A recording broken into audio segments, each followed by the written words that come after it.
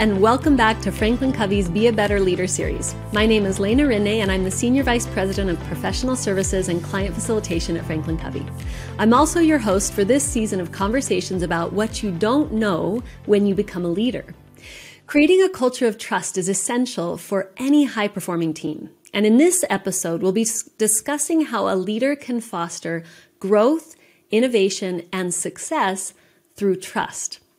To help us learn more about this, we're joined today by Franklin Covey's global practice leader for our trust practice and my dear friend, Doug Faber. Doug, it's great to have you here.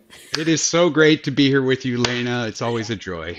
Thank you, Doug. Yeah, you're welcome. It's been a highlight of my career to work closely with you and to learn from you. So I think our viewers and our listeners are in for a treat today as well. We're going to have fun. Yeah, I'm excited. We will. So, Doug, when we talk about creating a culture of trust, the style that a leader has is a critical part of building trust. I mean, the style that I show up with. So can we talk about your experience as a leader? And maybe even if you can think back to when you were a new leader, were you thinking about leadership style? It's a really interesting question because when I think about, yes, right, leadership styles are so important.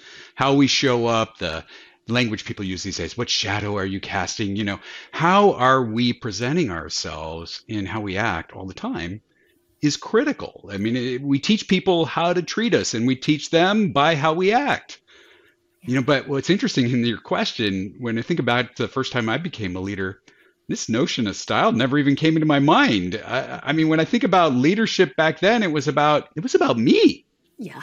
You know, why did I want to become a leader? Well, I wanted to become a leader because I wanted more autonomy. I wanted more authority. I wanted more influence. Everything started with I. Mm-hmm. I hadn't even thought about how I was showing up to others. Oh, and let's not forget the other reason why I became a leader, because I thought I'd make more money.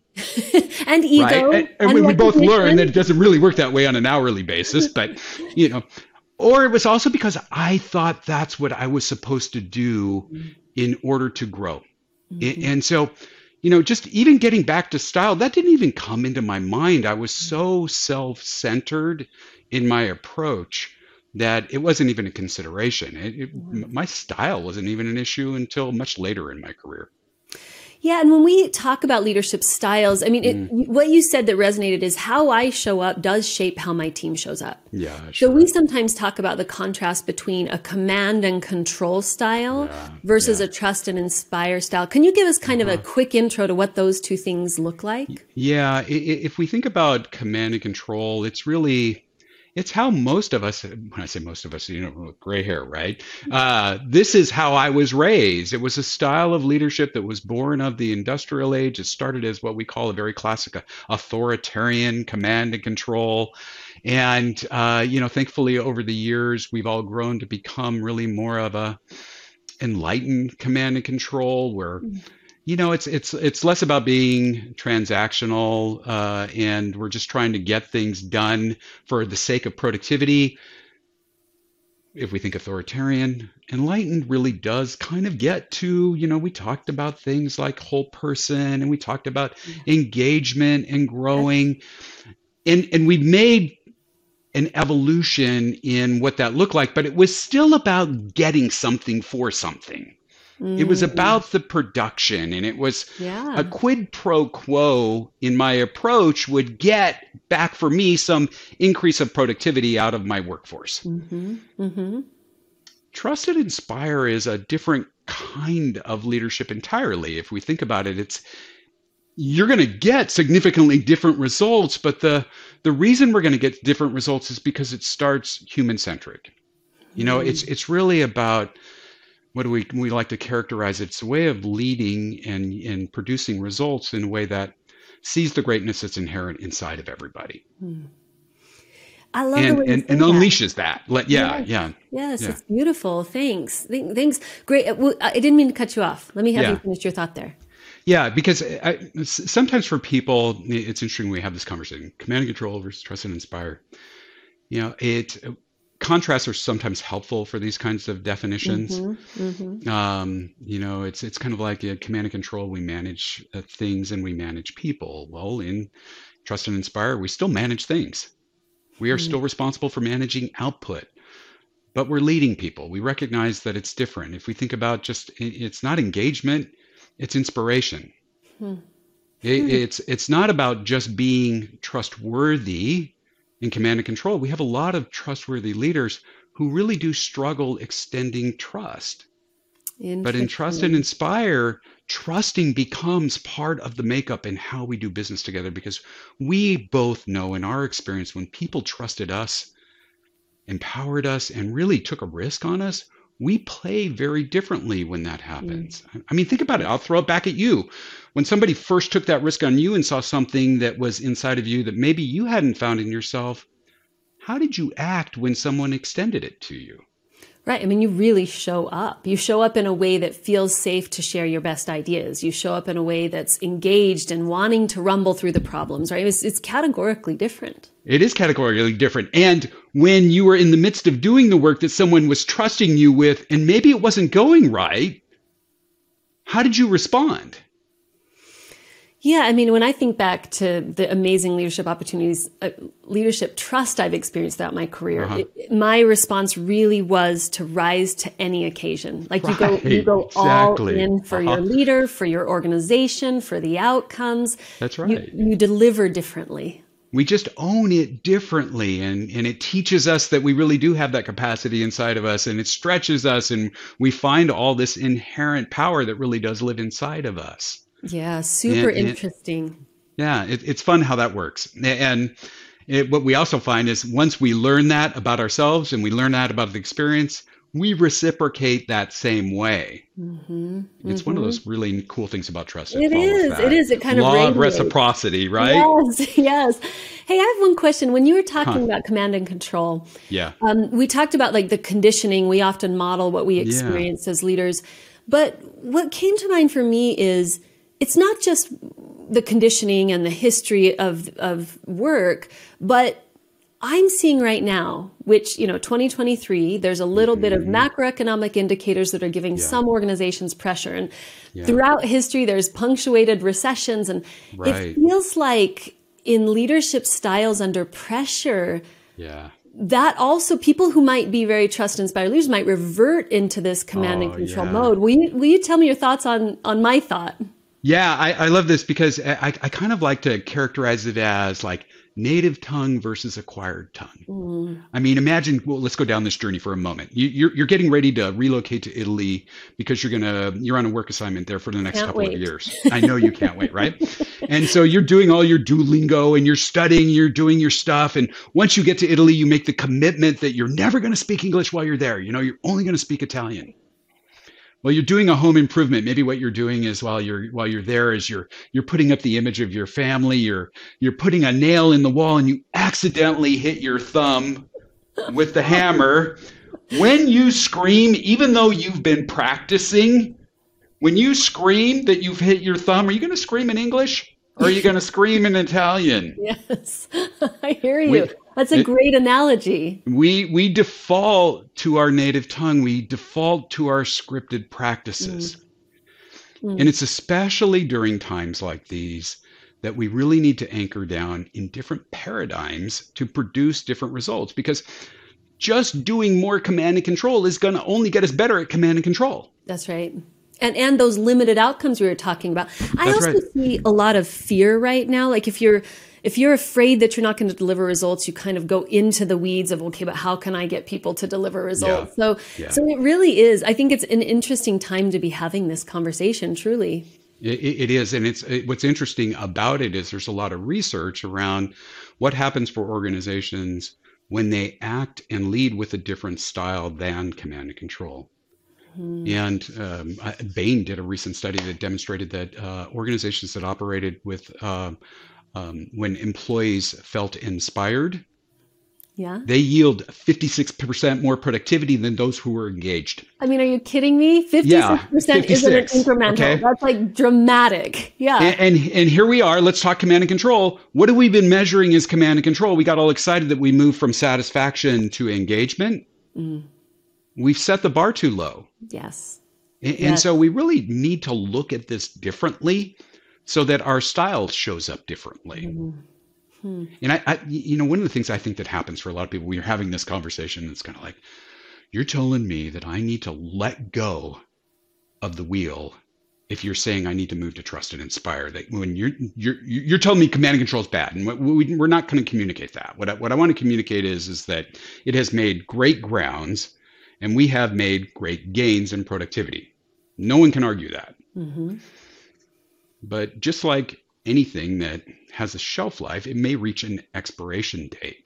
Yes. Yes. And the evidence that's happened in the workplace right now is, the world's changing, the workforce has changed, the nature of work has changed, the amount of pace and change of everything that's going on is so different. We have all these converging forces that are happening, yet we keep leading the same way.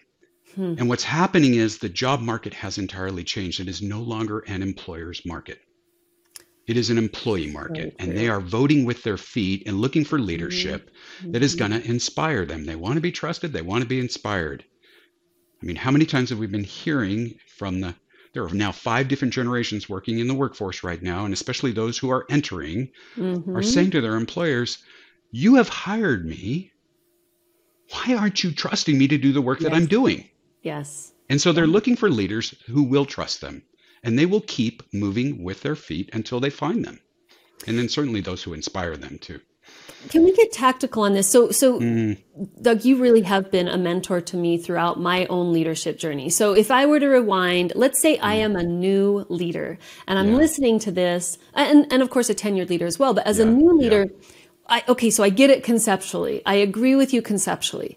Yeah. I'm going to go back to work tomorrow. What am I doing differently? What's the action I need to take to become a trust and inspire leader? Those are really great questions. I think that part of it shows up in probably need to get anchored in some beliefs first. What are the principles of your leadership beliefs are certainly important questions to answer for ourselves. Understanding what my leadership values are. Lena, I work with a lot of executive teams. You know this. Yeah. And when we're talking trust, one of the things we talk about is congruence. People are looking for, do our actions match our values? What happens is when I meet with leaders, there are a lot of times where I'll ask the question, what are your values? And I'll get leaders who'll turn around and they'll point to the symbol on the wall and they'll talk about their company's values. And it's like, no, that's not what I'm asking you. What are your values? And it's hard for people to hold you to congruence. Do you act according to your principles or your values if you haven't yet communicated them? And I know a lot of leaders who haven't gone through the exercise of what are my values, or do they need to be adjusted? Yeah. Are they current? Are they important for us? So, just starting with understanding values, modeling values, showing up in ways that other people would go, when I go to this guy's retirement party, I don't want to talk about the great results he got in the third quarter of 2023. Right. I want to talk about what he meant to me and how he helped to shape me, or she helped to shape me. And so just understanding, unlike Doug as the first leader who he was, where it was all I, me, mine. Yeah. It's really making that shift, understanding the power of the role that we have and the great influence we all have as leaders, and the remarkable thing that we can do to help not just get better results at work, but make lives better for everybody. Yes, there's a human element to this, certainly, isn't there? We hold so much power. We have so much capability. And the interesting thing is, I remember hearing Dr. Covey do this, like one of the first times I ever saw him speak. And he was standing in front of the room and he said, hey, stand up if you think you possess far more power, capability, capacity, and talent than your current jobs even allow. And like almost everybody that stands up. And it's like, remain standing if you're also challenged to do more with less. It's like the great paradox, right? Here we are on one hand challenged to do more with less, and on the other hand, we've got all this latent capacity and potential that needs to be just, bam, unleashed. And yet, here we are, we're still having the same conversation decades later. Decades later. And Decades when later. you talk about how you change your mindset and identifying your values, I mean, that really is where it begins. And one of the values that you just shared is, I think every new leader should ask themselves, do I believe that there is greatness in every single person? Do I believe that I can unleash that or help unleash that in other people? Because that's a very different value than I just need to get the most out of my people, or I just need to increase productivity, right? So I think that's an interesting example of that. Well, it is. And if we just maybe anchor on that for a second, this is an interesting one, because I think as like the litmus test for passing leadership, it's kind of like, yeah, I get it. Everybody has the potential to achieve greatness. But really, what I often find is leaders will seek out greatness in others when that greatness serves the leader. Mm-hmm. It's not about the greatness that's inherent inside of that person that may not be even in this role right now. It might be 3 roles down the company.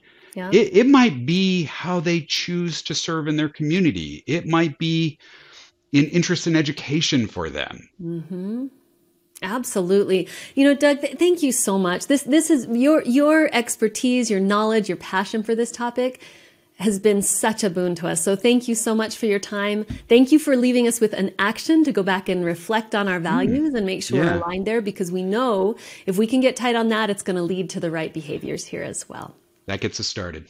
Yeah. Wow. Was that 15 minutes? It was, Doug. Wow. Thank you so much for your time. It's such a pleasure to be with you. Thank you. It was fun. Thanks, Lena. Thank you. And to our viewers and listeners, if you'd like to learn more about Trust and Inspire Leadership, you can download our free guide, How to Build Trust and Unleash Potential, which you can find a link to in our show notes. You can also find more resources at franklincovey.com. Thanks for joining us today.